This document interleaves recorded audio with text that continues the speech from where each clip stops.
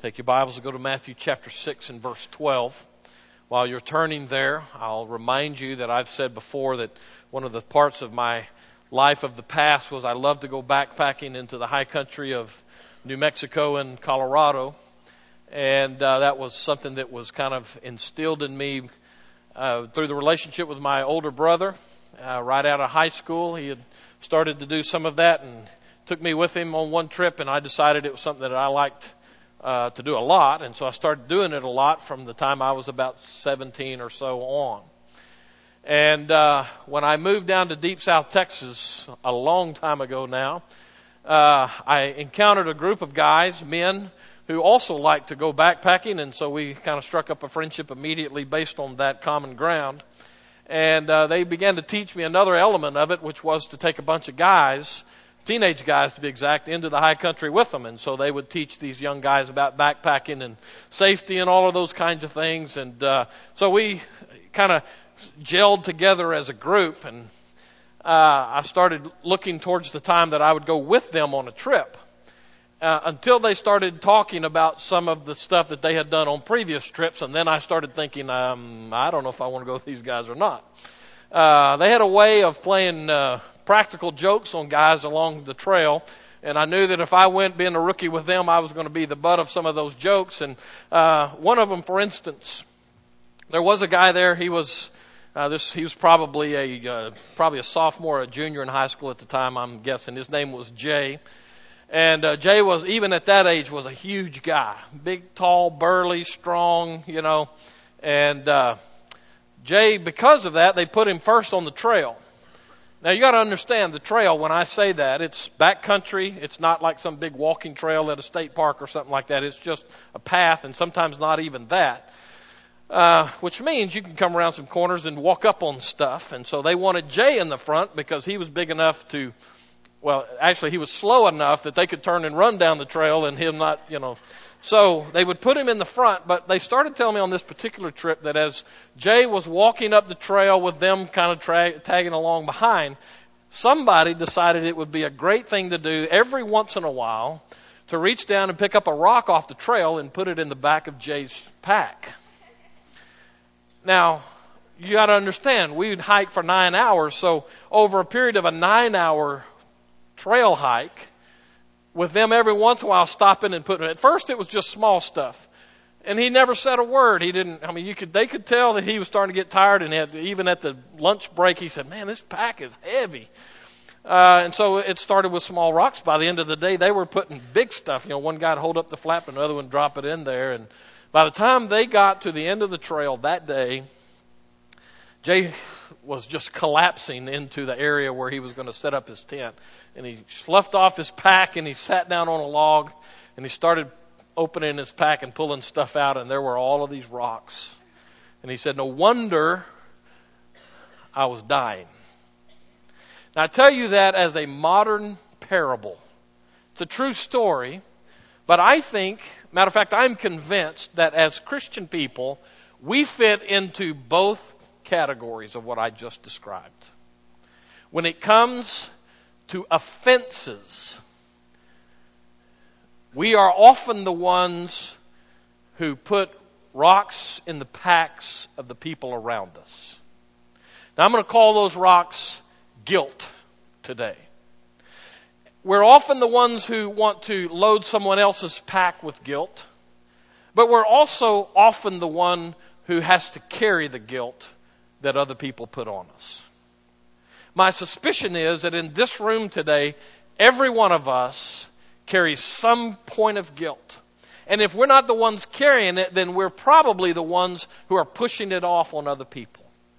I want you to let that hang there for a little bit today, because what I really would like for you to do today is to just unload, to unpack and unload and move forward with forgiveness. Matthew chapter 6, verse 12. We know the passage. It's really an easy verse. At least at first glance, it's easy for us to look at. It's part of the model prayer, which is also part of that thing that we call the Sermon on the Mount, where Jesus gives us teaching as it relates to the kingdom of heaven and what being a disciple of Jesus needs to look like in our lives. And so the overall prayer we know, our Father who art in heaven, etc., etc. But we're now on this one section. It's in verse 12, and it says this, and forgive us our debts as we also have forgiven our debtors. As I said, many people in this world, probably in this room, are carrying a load of guilt in their lives. But you know, one of the things that we need to hear is that harboring guilt and dispensing guilt may be the way of the world, but it's not the way of the kingdom. Now, that's good news for us, and it might be hard for us to hear given our backgrounds today. And what I want to try to do is to dissect enough of this today to help us be able to tie on to something that moves us forward. If you're here today and you're carrying a pack load of guilt, you need to unload. There's no reason in the world, according to Scripture, that you ought to be carrying that around with you. And by extension, according to what Jesus is teaching here, there's neither a reason for us to be able to go through life and continue to pass out guilt on other people. Oh, but I'm telling you, churches are really good at passing out guilt. Let's clarify some terminology as we go forward. First of all, I want you to notice again the way Jesus states this. I kind of want you to notice the way he does not state it. Particularly what I want you to, it would be very easy. Well, I said it to the first service today this way. I wouldn't have said it this way. Now that's a dumb statement, okay? Because Jesus is the one who said it. He gets it right, okay? So for me to admit to you, I wouldn't have said it this way, says Jesus does the better way all the time. Now he could have said, and I would have said, and forgive us our sins.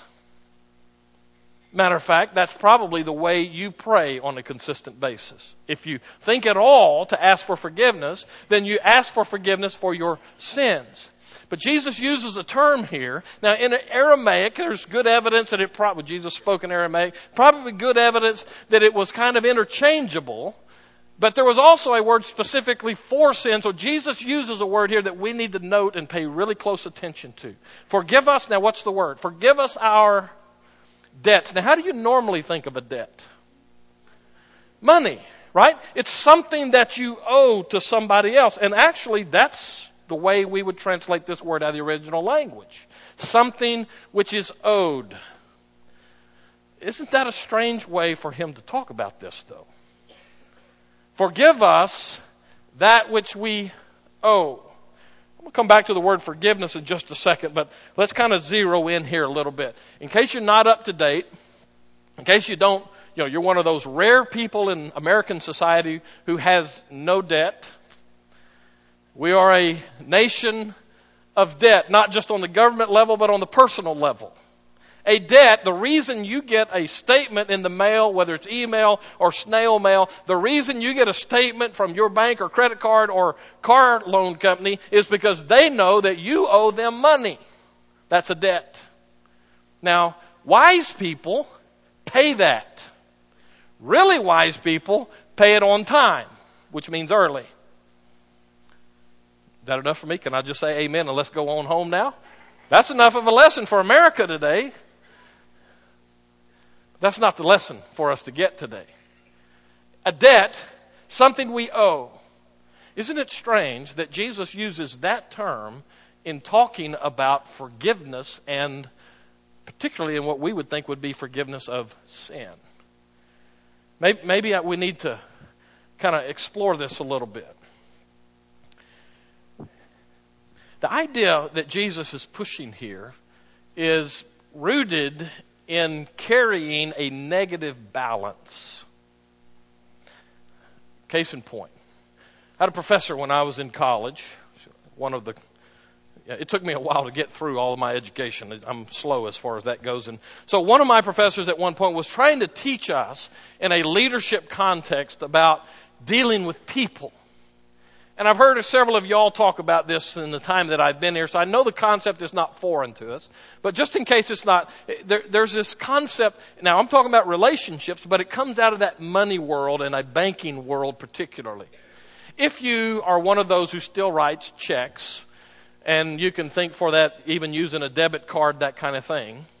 If you are prone to spending a lot of money, then one of the things you need to really be careful about is before you write a check or throw that debit card down on a counter somewhere, you need to make sure that there's money in the bank to cover that. Right? Come on, you financially responsible people. Help us out here.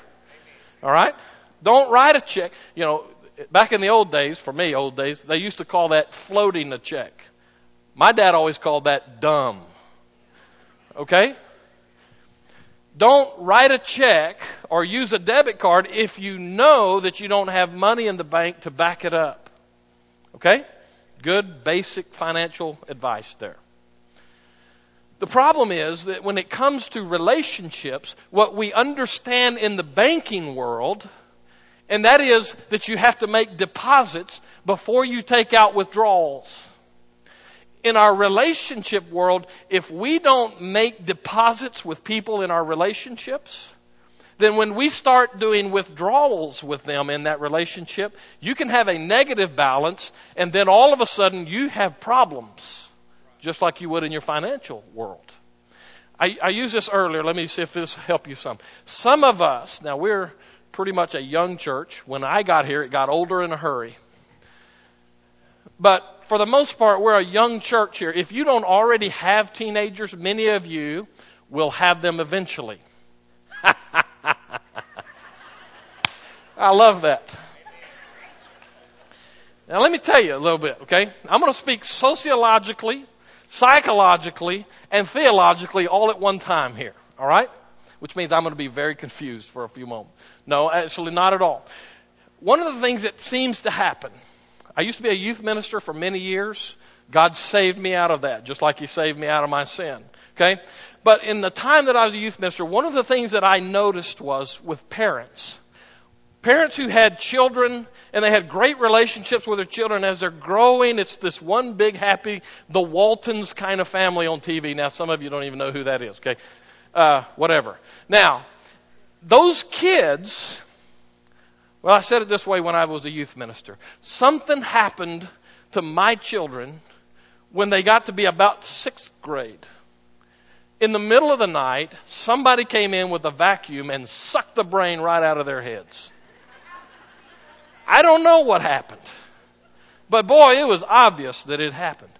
And in our case at least, I've seen this in many other places, about the time they got to be 21 or 22, they showed up again in the middle of the night and redeposited the brain into their heads.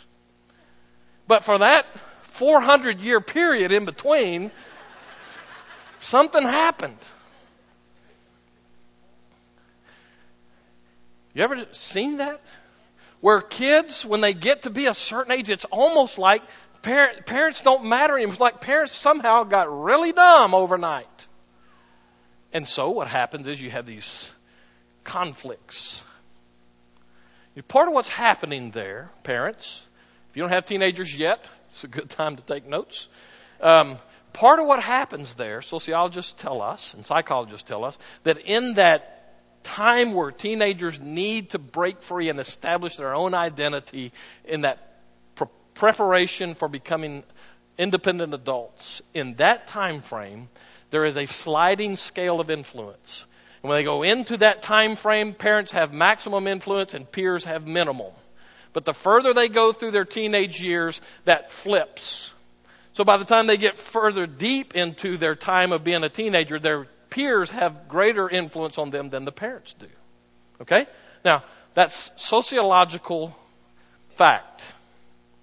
Now, with that in mind, I want you to go back to this idea of a relationship and debts, negative balances in the relationship.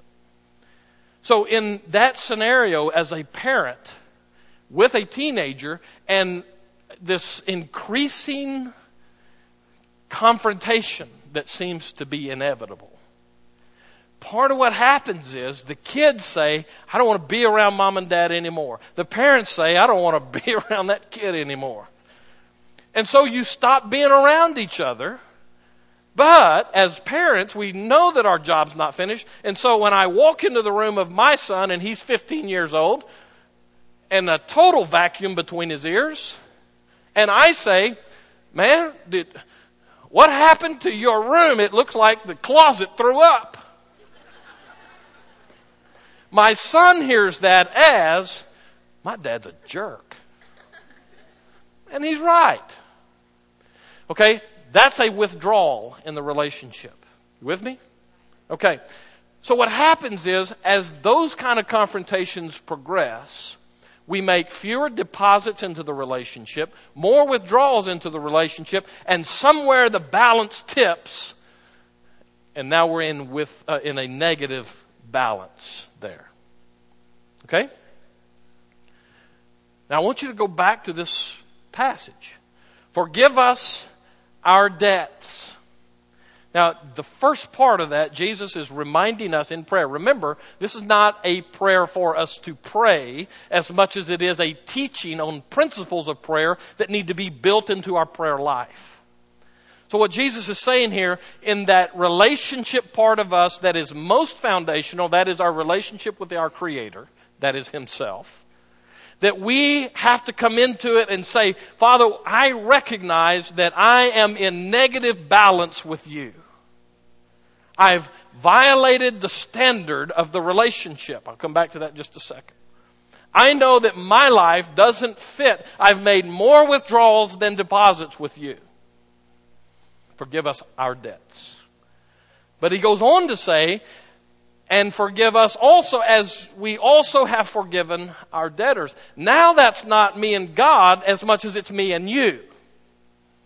So this is not, by the way, just a sermon about parents and teenagers. This is a sermon about relationships and our negative balances in them. And Jesus teaching to us to set them straight. You with me? All right, so let me come back to this standard. What is the standard of our relationship with one another? In other words, what do I do and how do I get to the point that you and I haven't made enough deposits with you or you haven't made enough with me, and the withdrawals in that relationship, the negative stuff, now I'm going to use a term that I hear a lot in Southeast Texas, offended. What is the standard at which we both recognize, okay, you've offended me, I've offended you, we're in negative balance now in this relationship? And the answer to the question, preachers are great at asking questions that only they know the answer to. The answer to the question of what is the standard is whatever we decide our standard is. For instance, I'm going to pick on my wife for just a second. Okay? That's a withdrawal. So let me pick on your wife for a second. Early on, I may have told y'all this example before, I don't know. Early on in our ministry, or marriage, whichever way you want to put it, right after we got married, now see, I was the one in those days who woke up raring to go. 3 o'clock in the morning, 4 o'clock in the morning, let's hit it, let's do it. Teresa, on the other hand, not so much. And so, because of who she is, and her love for me, as much as none of us understand that, her love for me, she would get up in the morning and cook breakfast before I went to work. Now, she was going to school at the time and working at the time. She could have slept in. She got up and cooked breakfast for me. Well, I thought, hey, let's go. So sitting in our little apartment at our little table, we'd sit down with breakfast there and I'd start talking to her. I was not nearly smart enough to figure out I was the only one talking. And finally one day she looked at me and she just said, I'm not ready to talk yet. And I thought, oh. And that moment, we settled the standard for early mornings at our house. Okay? That makes sense, right? And even to this day, 30 years later, we still have a standard as it relates to early mornings at our house. She gets up and goes to work and I sleep. Most days. All right? Now, that doesn't have to be your standard. That's just how we settled it between us. Okay? So here's the question of the hour so far. What is the standard in the relationship between us and God? if Jesus is saying, as he is, forgive us our debts, our negative balances where we have violated the relationship, part of our prayer life is, forgive me for that. We better understand what the standard is there. This is one that you and I don't get any say-so in. Jesus has given it to us in this Sermon on the Mount. The thesis of the entire sermon for him is over in chapter 5, verse 13, thereabouts, 17, thereabouts. And unless your righteousness surpasses that of the scribes and the Pharisees, you will by no means enter the kingdom of heaven. The standard of the relationship between us and a holy God is a surpassing righteousness. It's not the churchy do this and don't do that stuff that we so quickly reduce it to. It is transformational grace. I'm going to come back to that. That's the standard. And Jesus knows that we can't live to that outside of his strength and his empowerment in us. And so he says, as a regular matter of prayer, come before a holy God and say, I recognize not just my sin, but I recognize that I'm operating in this relationship with you at a less than desirable, less than acceptable level. Forgive me my debts. That starts with him. But it translates to our debts with other people. One last example of what I'm talking about here on this negative balance thing. Make sure you get it. Let's say you go to work tomorrow and you sit in the break room, if you have one, and fellow employees are sitting around there talking, and the conversation gravitates to, let's beat up on the boss today. And so people are talking about what's wrong with this amoeba-like person called a boss, and how awful he is and how evil he is. And so you slip into that conversation and you start talking about how you think this boss is such a horrible person. But what you don't know is your boss is standing right behind you while you're saying that. Now, is that a deposit or a withdrawal in the relationship? I hope you survive that, by the way. Take that picture and move it into your life. First of all, on the vertical relationship. How are you doing? Because I'll promise you, and I don't say this in, like God's some big kind of slap you on the head from behind kind of ogre or anything like that. But nothing that you say or think is beyond God's awareness. Forgive me of my debt. And by extension, those relationships with people around you are impacted as well. What happens with that is when we operate, we make more withdrawals than we make deposits, and we violate the standard of the relationship. What happens then is that I begin and you begin to retract from the relationship. When you are offended by somebody, what do you do with that? Most people, even Christian people that I know, when they're offended by something, they retract backwards. Instead of doing what Jesus taught in another place, which is you go to your brother and you talk to them and you make it right. You would not believe how many times I've said to a Christian person, listen, if you got a problem with your brother, don't tell me, go tell them. Oh, I could never do that, preacher. Well, you don't have any trouble telling me about it. Why don't you tell them? I just couldn't do it. Well, fine. Now you're not only in negative balance with them, now you're in negative balance with your Heavenly Father who has given you the directive on how to fix it. Man, Jesus is rough. So what happens is when we get offended, and which is another way of saying there's an offense that occurred between me and you. When that happens, we pull back. We retract from that. And the other person retracts from that. And what ultimately happens is that this divide becomes something that we can't get over or won't get over. Now, what I want you to see from this is the way Jesus fashions this, and the rest of the biblical teaching that we find on this point is where this offense divides and separates and isolates. Forgiveness erases. Let that sink in.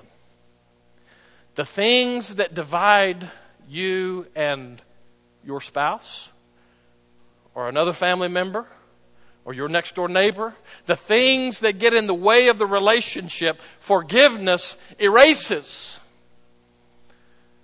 Well, maybe we better understand what forgiveness means at this point. This is a good way maybe for it. The word forgive here means literally to release. I had an opportunity. Several men in this church have taken me fishing with them. I appreciate that. I'm used to fishing, but I've met men in this church who are used to catching. You do know the difference, right? Okay, so I had the opportunity. Man in this church found out that I liked to fish, and he didn't know how terrible I was, but he said, "Would you like to go fishing?" I said, "I would." And so he took me fishing with him. And he was really good at the art of catching, which was a great thing for me because I'd never even been with somebody who really knew how to catch much, at least not on freshwater kind of lakes. And so we're out fishing, and he's pulling them in. Well, the first one that he pulled in, and I thought, man, that's a good-looking fish. I wonder what it's like to catch a fish like that. And then I saw him take that fish, look at it, and throw it back. I started to jump off the boat into the water to catch it. Hey, if you don't catch as much as I don't catch, you go swimming for some too. Well, I found through the course of the day that every one that he caught, he threw back. And influenced me accordingly so that the one or two that I caught, whether it was on his pole or not, it's none of your business, but the one or two that I caught, I threw back.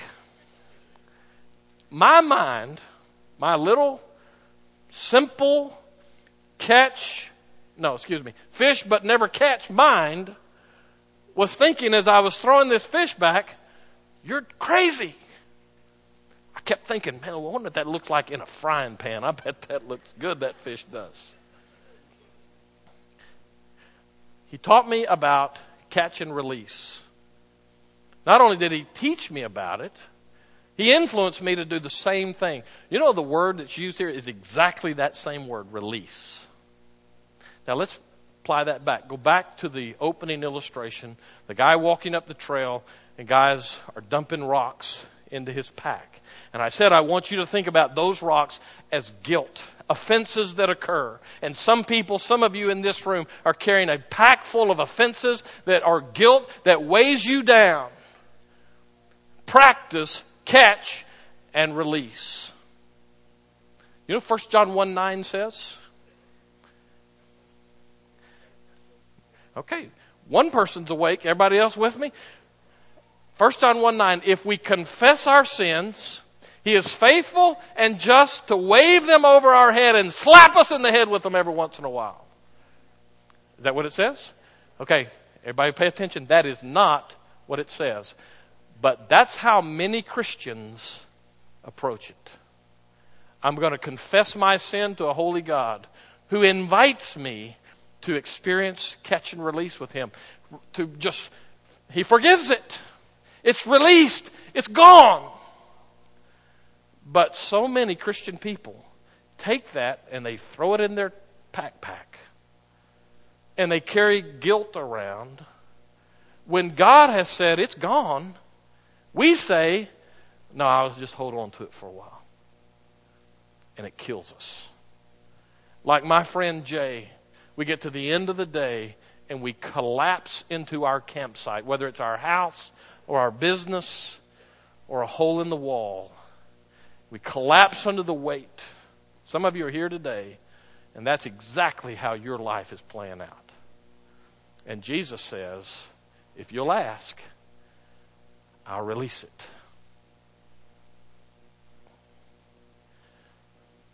But some of us are the other people on the trail. And we find out about somebody else's offense, and we beat them over the head with it. and we throw rocks into their packs. Church people are too good at this, I'm afraid. Case in point, when I was a youth minister, living in another state even, went to this little community, and I heard almost immediately upon getting there about this guy. His name was Robert.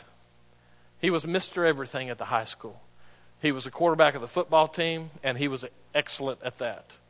He was popular. He had all of the tribe. You know who it is, Mr. High School. You know, that's who he was. And he started coming to church. He made profession of faith and found Christ and changed his life. I mean, you know, he was vibrant for the Lord and all of that stuff until Robert started hanging out with some of the wrong people, probably preachers' kids. And Robert decided to abandon that. He started experimenting with drugs, and then he started abusing drugs, and then he became an alcoholic. All of this while he was in high school. In the midst of all of that, people told me, and they didn't have to tell me, I could see it. Robert was untouchable. Robert all of a sudden was not Mr. Wonderful. He was Mr. Nobody. He was, he's that guy. And they'd tell me about him. We'd see him out, and some of the kids would go, that's Robert. I said, well, let's go talk to him. Oh, no, I don't want to talk. And the parents, we didn't want Robert coming to church. He might infect our kids with that sin stuff. Robert's mistakes and bad choices in his life moved him, as I've been talking about all morning, moved him gradually but certainly into a little isolated hole in the world. He flipped his car one day, threw him partially out of the sunroof of his car as his car rolled. He was fortunate to be alive at all afterwards, but developed some head injuries through that impacted the way he had to live his life. And still the church would have nothing to do with him. I saw him one day, went over to him, just struck up a relationship, because I used to be Robert.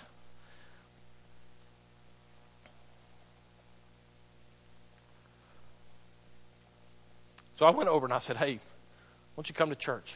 Man, I'm not coming to church. Those people, and I mean the hatred from the mouth of hell, the hatred on his face towards church people was so evident. And I said, I get that. I kind of don't even blame you for that. But let me tell you something. It's different. Everybody's not like that. We had Bible studies at our house, and I said, come over to the house. Man, you don't have to go up there. Come here. Start here. We developed a circle of kids who were not the goody church kids. There is no such thing, by the way, but in that church, they weren't the goody insider church kids. These were the kids who had real life experience, and they reached out to Robert and they pulled him in. And we watched as God released him from the garbage of his life. And he was changed. And there was still that church crowd who would say, oh no, but he just might slip right back into what he used to be. And I wanted to slap them. I don't know how, I'm just being honest with you. How many people have been sent off by church people because we love to wave guilt and beat people in the head with it? One person said, it's a cliche now, but boy, it's true. Church is the only army that shoots its own wounded. Isn't that ironic? Now, let me think of a better. Isn't that demonic that people who claim to have embraced the cross and been forgiven of their own sins wouldn't extend that to somebody else? Forgive us our debts, as we also have forgiven our debtors. You may be here today, and maybe somebody in here, has offended you. And you're carrying it around, and actually also you're dropping rocks into their pack. It's time for us to lighten the load and to let it go. But see, today I'm really mostly concerned with those of us who are carrying that stuff around ourselves. I understand if you're a little bit gun shy about religious crowds. I get that. But even still, there's not a reason in the world for you to carry guilt around. When Jesus himself said, I love you. I love you so much. I'm willing to die a horrible death that I don't deserve so that you could be released from your guilt. If that's you today, you got to lighten your load. You got to come to the foot of the cross. Actually, I don't want to leave it there. We give the cross ample attention, and we should.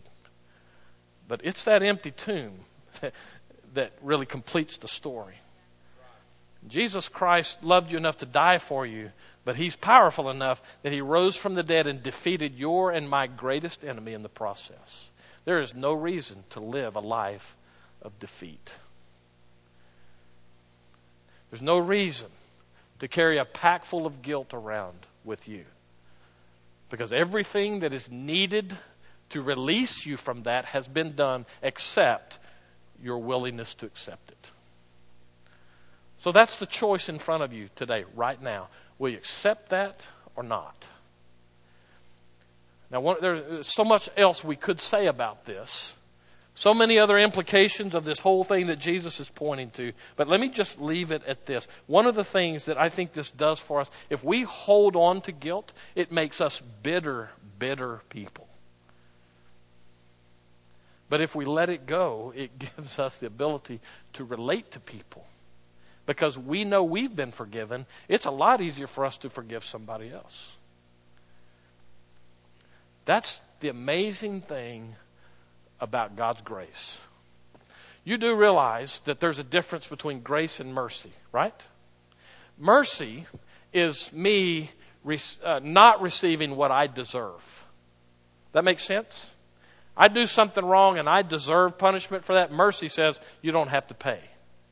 Grace, on the other hand, is us getting what we don't deserve. And what we don't deserve is forgiveness. There's nothing about who Jesus Christ is that obligates him to forgive me for my sin. But he gives me forgiveness anyway. I don't deserve it. He doesn't have to give it. He just gives it.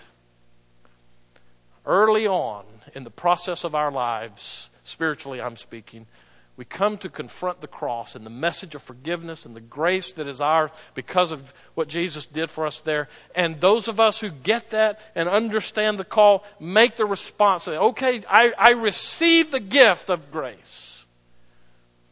And it's amazing. We even have a song about that. So many Christian people take that grace and it loses its luster for them. They push it to the side. It's like, okay, well, I experienced that and now it's just another one of the trappings of the Christian life. In a few minutes, Brian's going to sing a song for us.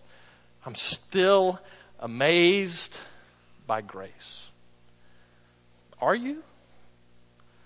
If you have a good, solid awareness of your sin, you are. Because grace comes every day as Jesus gives it. Let's pray together. Let me ask you as we go to this time of prayer, where are you with God this morning?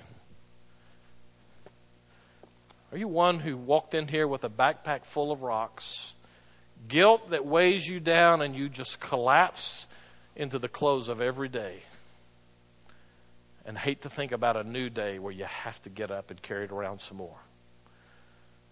Let it go. Lighten the load. Reach out and receive the gift of grace that Jesus Christ gives to you. If that's you today, I'm going to invite you in just a moment. We're all going to stand in a moment, and I'm just going to invite you to just slip out, come forward. Let's talk about and pray with you about how to appropriate the grace that is given.